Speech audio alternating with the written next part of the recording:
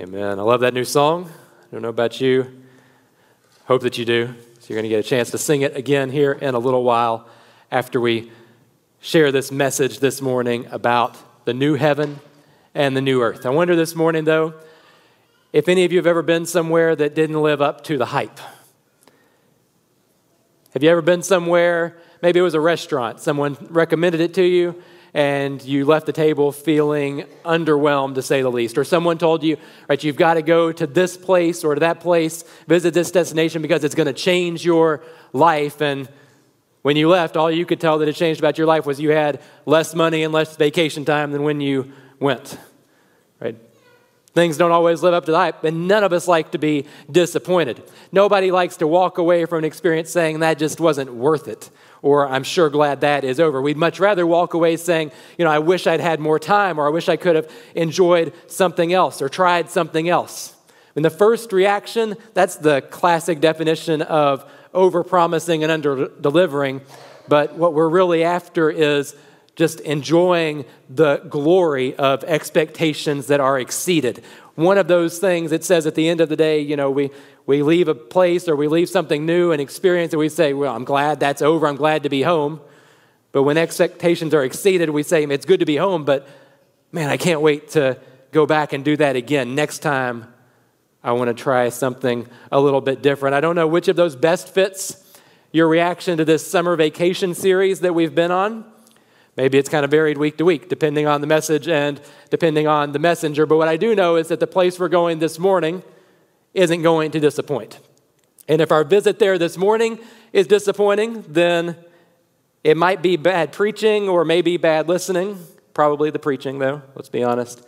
But it isn't the place that we're visiting this morning, because the place we're visiting this morning will never disappoint.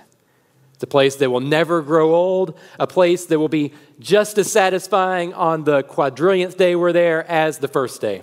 As we started our journey this summer, we started in a place that God prepared for us, the Garden of Eden. And we said that was a place of God's presence and provision and purpose and promise. It was a place where Adam and Eve had all that they needed in the presence of God, but in their desire for something different, the perfection of that place was disrupted. And so here we are today in a place that's much different from that. Perfect is not the way that we would describe the life that we live, this world in which we live. It's a place much more like those that we've experienced along the way the rest of this summer. A place where God's call on our lives, maybe like in the life of Moses, has been abandoned, but then redeemed and confirmed. It can be a place in this life where we know that God has placed us here, just as he did the exiles in Babylon, to live on mission for God, trusting that his plans always succeed even when we don't see how they'll work out. This life, it can be a place that is at the same time not as bad as we think or worse than we think, but all of that doesn't matter what we think, because ultimately what matters as we walk through this life is that our God is able to see us through whatever it is that we face, and he's able to change our circumstances as he did in the valley of dry bones, as Ezekiel saw the vision there. This life can be a place of difficulties, but our God is always with us. He always keeps his promises. And so last week, as we went to the city of Athens, we saw a place where we're called to engage the culture around us with the grace and the truth of Jesus, no matter the response that we receive. Because of the sin and brokenness that shapes our lives and our world, this world, it can be a place where at some points it's just all too much. But the place we're going to this morning is never like that, will never be like that. And so if you have your copy of God's Word this morning, I invite you to open it with me to Revelation chapter 21 as we go this morning to the end of the story, the end of our summer vacation, the new heaven and the new earth. In his gospel, John recorded words of Jesus that we've quoted often throughout this series as we move from place to place. John 14:2-3 says, "In my Father's house are many rooms. If it were not so, would I have told you that I go to prepare a place for you? And if I go and prepare a place for you, I will come again and take you to myself, that where I am, you may be also." What we saw in Genesis was that God prepares a place for us. What we saw in Athens last week was that God determines the times and places of our dwelling places on this earth. But Revelation 21 and 22 point us to a promise and a place that we've yet to fully experience, one that we can glimpse through the eyes of John this morning, but we will see one day with our own eyes. Jesus is preparing a new place for us. This is a place that even as we visited this morning, we aren't able to fully get our minds around it. We aren't going to be able to see it all. In fact, when we've been there 10,000 years, as the hymn says, bright shining as the sun, we'll have no less days to sing God's praise than when we first begun. 30 minutes is not enough this morning for us to do this passage and this place justice. But when we've had 30 million years to explore the new heaven and the new earth, we'll still have just scratched the surface of God's glory and his goodness to us. And so let's get started, though, this morning in the time that we have together. Revelation chapter 21, beginning in verse 1. John writes, "Then I saw a new heaven and a new earth. For the first heaven and the first earth had passed away, and the sea was no more. And I saw the holy city, New Jerusalem, coming down out of heaven from God, prepared as a bride adorned for her husband. And I heard a loud voice from the throne saying, 'Behold, the dwelling place of God is with man. He will dwell with them, and they will be his people. And God himself will be with them as their God. He will wipe away every tear from their eyes, and death shall be no more. Neither shall there be mourning, nor crying, nor pain anymore, for the former things have passed away.'" Jesus is preparing a new place for us, and the first defining feature of that place this morning that we see is that it is a place of presence. A place of presence. I wonder this morning if you ever heard somebody say about someone else, well, that person, they're so heavenly minded that they're of no earthly good.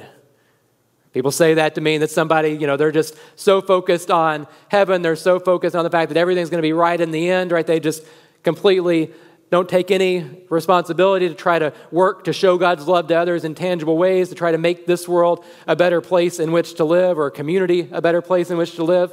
Being so heavenly minded that you're of no earthly good is not a compliment, but in saying that, I think we tend to misidentify what's really the problem. The problem is not that we are too heavenly minded. It's not that our thinking is too heavily influenced by the presence of God and the mind of Christ. If someone is too heavenly minded, that they're so heavenly minded that they're of no earthly good, the problem is that our view of heaven is wrong, not that we're too focused on what heaven actually is. Because when we picture the heaven that awaits us, often we picture it as this kind of cartoon version of what heaven might be like. Do we not? And for good reason. We've never seen it. How else are we going to know what it's like? But we get this picture here that is different from the way we often think of heaven, or the way maybe it's depicted in cartoons or in movies or in our minds. The heaven that we often think of doesn't hold up under the weight of this world. In a life that's marked by sin and suffering and sickness and death, a heaven that is just people floating around on clouds, from cloud to cloud, that's hardly a place at all. It's more of an imaginary escape. And so when we think of heaven, we kind of tend to, I think, sell it short. We don't see it in the imagery that John paints it with here in Revelation 21. Because heaven, the defining feature of heaven, is not the fact that we are there. It is a place of presence, and we will be there with Jesus. But what makes heaven heaven is that God is there. It's his presence. The new heaven and the new earth that John saw wasn't a place that was defined by our going there, but by its coming here. The first heaven and the first earth that passed away, it says, along with the sea. And the sea in apocalyptic literature like this in Revelation or in the book of Daniel, it represents the chaos and rebellion of creation against the glorious design of the Creator. And so this is a place that John is describing here, that John is seeing, where God's design will be realized perfectly. There's no more chaos, no more rebellion. John sees this holy city coming down from God. He says, prepared as a bride adorned for her husband. It's This description here of ultimate beauty and worth, it's a description of a real place, a physical place that takes the place of this world where we now stand and sit this morning. It's a place that is defined as Eden was by the presence of God. Behold, the dwelling place of God is with man.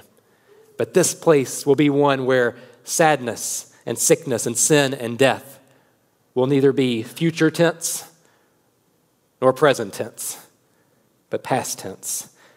And so to be so heavenly minded that you're of no earthly good is to completely misunderstand what John sees in just the first 4 verses of Revelation 21, because this is a vision of the new place Jesus is preparing for us that is defined by the presence of God. And when John received this revelation at a time when early Christians were being persecuted, they were marginalized for their faith in Jesus. And so they didn't need, and we don't need, a vision of heaven that does us no good in this life that we're in right now. They needed what we need in the face of sin, sadness, sickness, and death today: hope and faith to endure and to trust in Jesus. And that's what Revelation is about.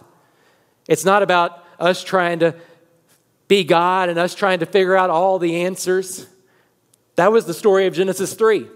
That was the story of Adam and Eve trying to take the place of God. Revelation is not about that. It's about the victory that Jesus has secured for his people. Victory over sin. The victory that we will experience in the physical reality of a new heaven and a new earth if we trust in Jesus. Alan Ross is a theologian who, in a book about worship that he wrote, writes these words. He wrote, "The dwelling of God with his people began in the garden, was interrupted by sin, continued in the Old Testament sanctuary, found full expression in the incarnation, and now is with his people in the Spirit, by faith and not sight. In the coming age, the people of God will behold him in glory." This direct, unmarred communion between God and his people is the goal of all redemption, the motivation for our perseverance, and the focus of our worship. It's the motivation for our perseverance and the focus of our worship. If the hope of heaven doesn't cause us to do good and doesn't do us good in our spirits this morning, then our view of heaven isn't the one that John had. In this time of place where tears flow and death reigns, Jesus is preparing a place where God will dwell with his people, where mourning and crying and pain will be no more. Those things might define this age in which we live now, but when the new place Jesus is preparing for us comes down, their time will be up. And those who are in Christ will be exactly where we were created to be, in the uninterrupted, unfiltered, and unencumbered presence of our God. That will matter then, but it also matters for us today. John continues to describe what he saw in verse 5. It says, "And he who was seated on the throne said, 'Behold, I'm making all things new.' Also, he said, 'Write this down, for these words are trustworthy and true.' And he said to me, 'It is done. I am the Alpha and the Omega, the beginning and the end. To the thirsty I will give from the spring of the water of life without payment. The one who conquers will have this heritage, and I will be his God, and he will be my son. But as for the cowardly, the faithless, the detestable, as for murderers, the sexually immoral, sorcerers, idolaters, and liars, and all liars, their portion will be in the lake that burns with fire and sulfur, which is the second death." Jesus is preparing a new place for us. It is a place of presence. Second, though we see, it is also a place of provision. John sees and hears the one on the throne saying, "Behold, I'm making all things new." This place that Jesus is preparing for us is one where God continues and sustains the work that he is doing in your life today. With these words here echoing Paul's words in 2 Corinthians chapter 5, "Therefore, if anyone is in Christ, he is a new creation. The old has passed away. Behold, the new has come." And then Jesus, we see, has instructions for John, which I'll paraphrase as, you're going to want to get your pen ready. You're going to want to write this down. And here's what he has to say. He says, "God is the beginning and the end, the first and the last, the creator who existed before all things, and the king who will reign forever and ever." Right? But there's something else that he says before those things that I just said, maybe the most important part of his message. The very first word he speaks there after he says, you might want to write this down, and that is, "It is done." Here's Jesus saying, "It is done," counting on John to recognize his voice and I think to remember his words from the cross, where God's wrath has been satisfied and sin's debt has been paid in full. And Jesus cried out, "It is finished." And it's through the finished work of Jesus on the cross that God offers to all who are thirsty, to any of us who will confess our need for him, he offers the free gift of eternal life. It flows from a spring that will never run dry, a spring that is completely free, at least us. Jesus has paid the penalty. He's paid the debt. He's paid the price in full. This new place Jesus is preparing is a place of provision, a place where our greatest need, the removal of our sin and our reconciliation with God, is met beyond what we ever would have imagined. The one who conquers, that's the one who believes in Jesus and holds fast to him, who holds fast to us. The one who conquers will find a new place where the fatherly provision of God is our heritage. It says, "I will be his God and he will be my son."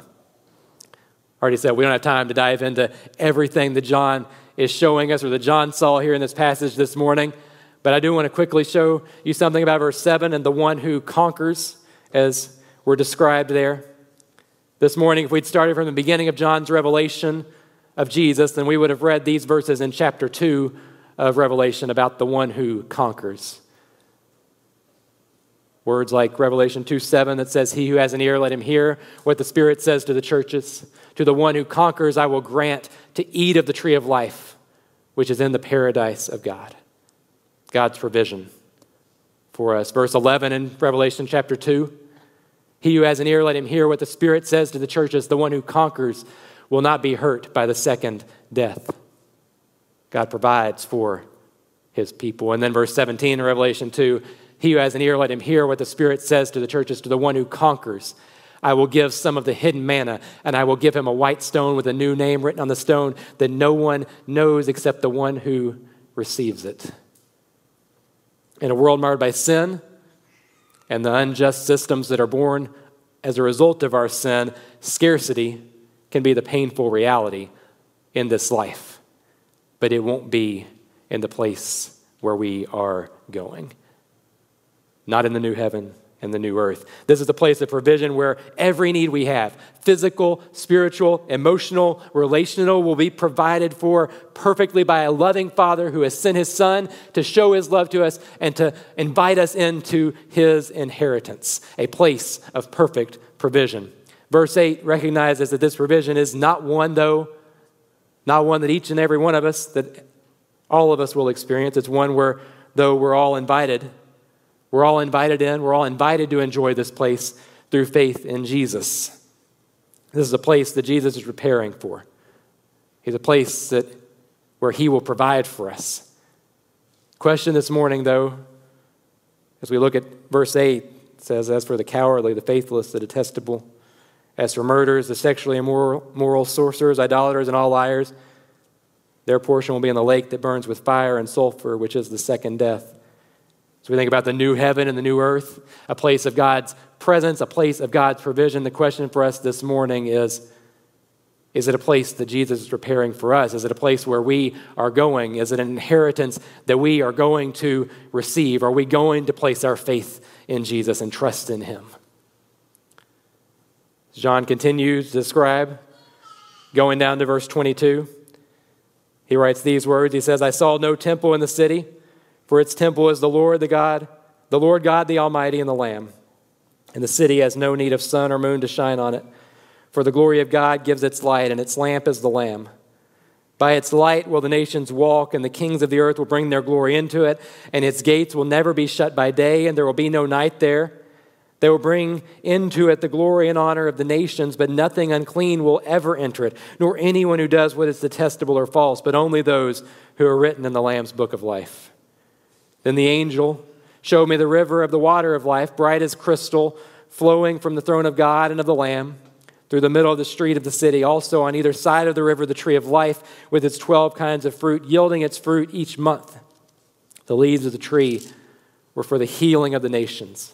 No longer will there be anything accursed, but the throne of God and of the Lamb will be in it, and his servants will worship him. They will see his face, and his name will be on their foreheads.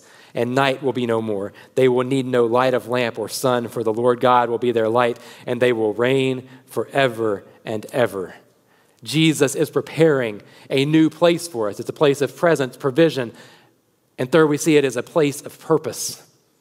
It's a place of purpose. We skipped over this morning reading verses 9 through 21. What we find there is this description of the materials and dimensions and instructions that sounds a whole lot like the descriptions that we read in the book of Exodus as God instructed Moses and the people there on how to build the tabernacle. There in Exodus, God wanted his people to know that he would never leave them or forsake them. See, his purpose in creation was that he would dwell with his people.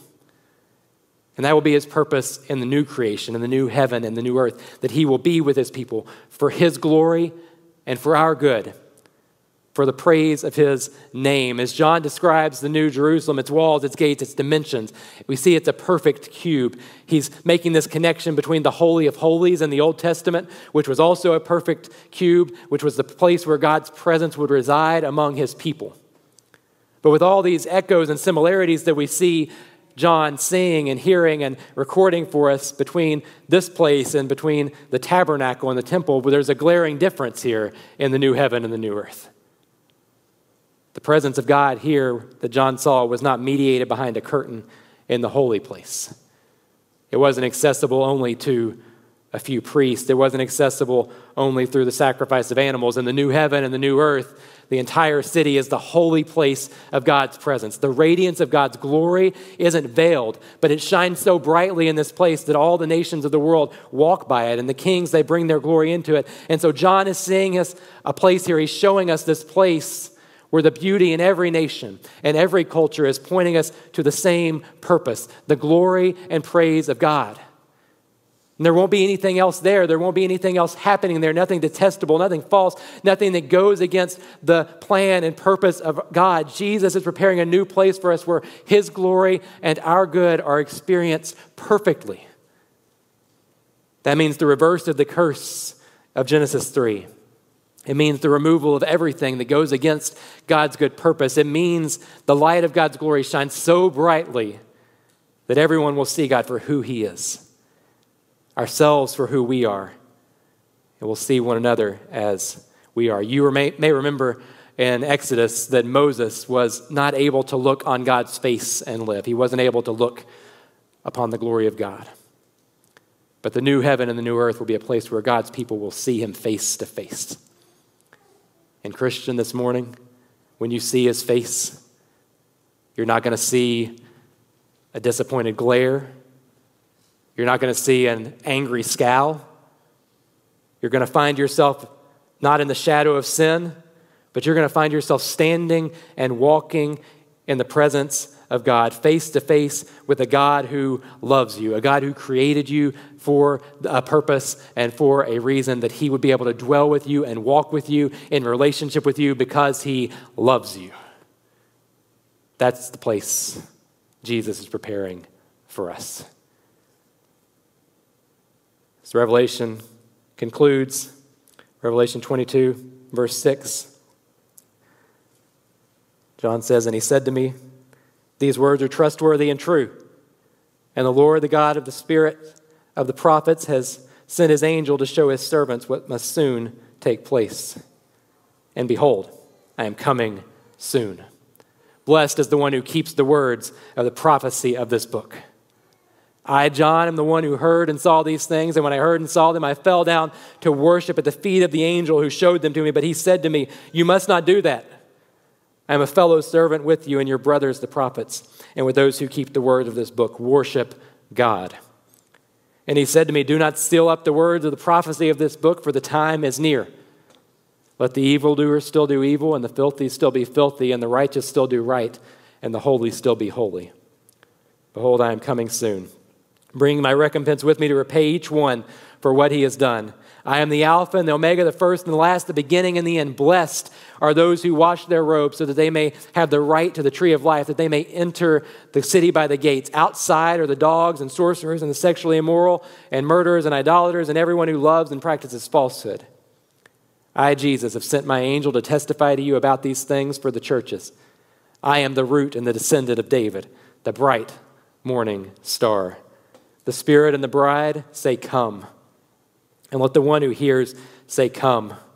And let the one who is thirsty come. Let the one who desires take the water of life without price. I warn everyone who hears the words of the prophecy of this book. If anyone adds to them, God will add to him the plagues described in this book. And if anyone takes away from the words of the book of this prophecy, God will take away his share in the tree of life and in the holy city, which are described in this book. He who testifies to these things says, surely I am coming soon. Amen. Come, Lord Jesus. The grace of the Lord Jesus be with you all. Amen.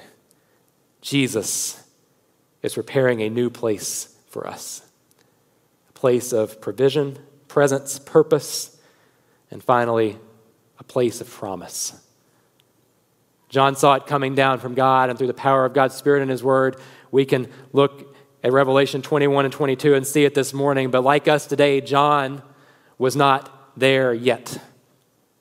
So we think about summer vacations. You've probably all been at that point on the trip. Maybe after several hours in the car where you heard a voice from the back seat saying, are we there yet? Are we there yet? And the question just continued to come because the anticipation of the destination is what fuels us on the journey. And if that's true on an 8-hour car ride to the beach, then how much more true is it on our journey through this life? Sin, sickness, injustice, broken relationships, all of it has a way, even more so than cramped legs on a long road trip, of making us wonder, are we there yet? The first century Christians had to wonder when the pressures of persecution mounted up and the pain was more than they could stand. Are we there yet? And some of us have wondered, maybe when the diagnosis came or when the battle raged in your life, you've wondered, are we there yet? And Jesus speaks a word to John here that we need to hear in those moments. Are we there yet? To that question, Jesus responds by redirecting our focus. We've already seen that heaven isn't defined by where we are, but where He is. And so 3 times Jesus makes a promise to John and to us that answer that question. First in verse 7, behold, I am coming soon. Blessed is the one who keeps the words of the prophecy of this book. We aren't there yet, and at times it might seem like we aren't going to get there, but our hope isn't in our getting to God, but our hope is in God coming to us in the person and work of Jesus Christ. And Jesus tells us that He is coming again. So He says, keep the words of the prophecy of this book. Do what I have told you to do. Trust me, follow me, live for me. Verse 11 shows us here that everybody's going to keep doing what they're doing. There will still be evil. There will still be righteousness in this world in which we live. But He says, hold on, stay the course, don't let go, because Jesus is coming soon. Verse 12, the same promise, behold, I am coming soon, bringing my recompense with me to repay each one for what he has done. We look around like the psalmist sometimes and we wonder, don't we, is God seeing this? Is He seeing what's happening? Is He going to do anything? Will the injustices of racism and greed go on forever? Will the suffering that we see around us, will it ever come to an end? And maybe we're tempted to give up, but Jesus says, I am coming soon to repay each one for what he has done. We aren't there yet, but when Jesus comes, He says it will all be made right. Every evil and injustice celebrated today will receive its reward then. Jesus is coming soon. That's the promise of the new place He's preparing for us. The question isn't if He's coming. God's promises are sure. He's never failed to keep one. Jesus is coming. The question is, when He comes, will He be coming for you? I can't answer that question for you this morning, but I can tell you this. You've been invited to this new place that Jesus is preparing for us. Verse 17 says, the Spirit and the bride say, come. And let the one who hears say, come. And let the one who is thirsty come. Let the one who desires take the water of life without price. The Holy Spirit is inviting you this morning. This church, we are here inviting you this morning. saying, come. The invitation of Revelation 22 is our invitation this morning. Come to Jesus and experience the place that he is preparing for you. A place of his presence where sin, sickness, sadness, and death will hold no power. A place of his provision where sin is forgiven and the water of life flows freely. A place of his purpose where God's glory and our good will never again be marred by sin. It's a place that we aren't there yet, but the promise of Jesus resounds a third time in verse 20. He says, surely I am coming soon. Jesus is coming soon. This morning, though, I ask you, will you come to him today? In a crowd this size, there are some here who, by God's grace, you've seen your need for Jesus and you came to him maybe a long time ago, repenting of your sin, placing your faith in Jesus, walking with him. Our baptism that we celebrated earlier points to that reality that Jesus died for our sins and was raised again to give us victory. That's what we celebrate. That's the way in which we come into the new life that Jesus offers us, the way that we receive the hope that Jesus is showing to John and showing to us here in Revelation 21 and 22. If you've already given your life to Jesus this morning, then this morning your spirit cries out to those around you who have never come to faith in Jesus with the same invitation that you've received. But this morning, if you've never turned to Jesus and given him your life and placed your faith in him, then the invitation today is clear. Come. Not come to church or not come to me. Invitation is to come to Jesus because he came to you first. He stepped out of heaven. He lived a perfect life. He died on the cross. He rose again. He's defeated sin and death, and he's gone to prepare a new place for you. And he is coming again soon. And when he comes, I pray that we'll hear our voices saying with John and every Christian through the ages, come, Lord Jesus. Heavenly Father, this morning we thank you that you are, Lord, that Jesus is there preparing a new place for us. God, we thank you for the vision of the new heaven and the new earth that you have recorded for us in Scripture. God, a place where mourning and pain are no more, where every tear will be wiped away, where, God, there's no need for even sun or for a lamp, God, because your glory shines so brightly, God, that there is no doubt, God, that you are who you say you are, that you are the creator of all things. You are the only one who is worthy of all glory and honor and praise, God. And so this morning we ask that you would help us to see in our lives and in our spirits, God, that you would take these words from Revelation 21 and 22, that you would help us to just understand, Lord, this morning, the place that you're preparing for us, God, that you would help it to be an encouragement to us as we walk through difficult days, maybe this day, Lord, or maybe days ahead. God, but whatever it is, whenever it is, God, when we face trials and pain and sickness in this life, Lord, where we're tempted by sin, God, we pray that you would bring to mind in our lives the vision of the place Jesus is preparing for us. A place that is worthy of our faith in this moment, God, worthy of our obedience, of our lives.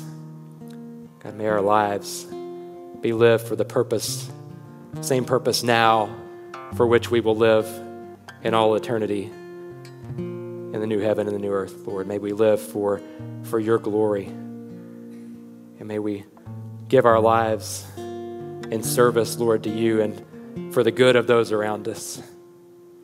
And God, this morning, as you invite, God, if there's one here who's never placed their faith in you, never come to Jesus in faith, God, I pray that you would this morning draw them to yourself.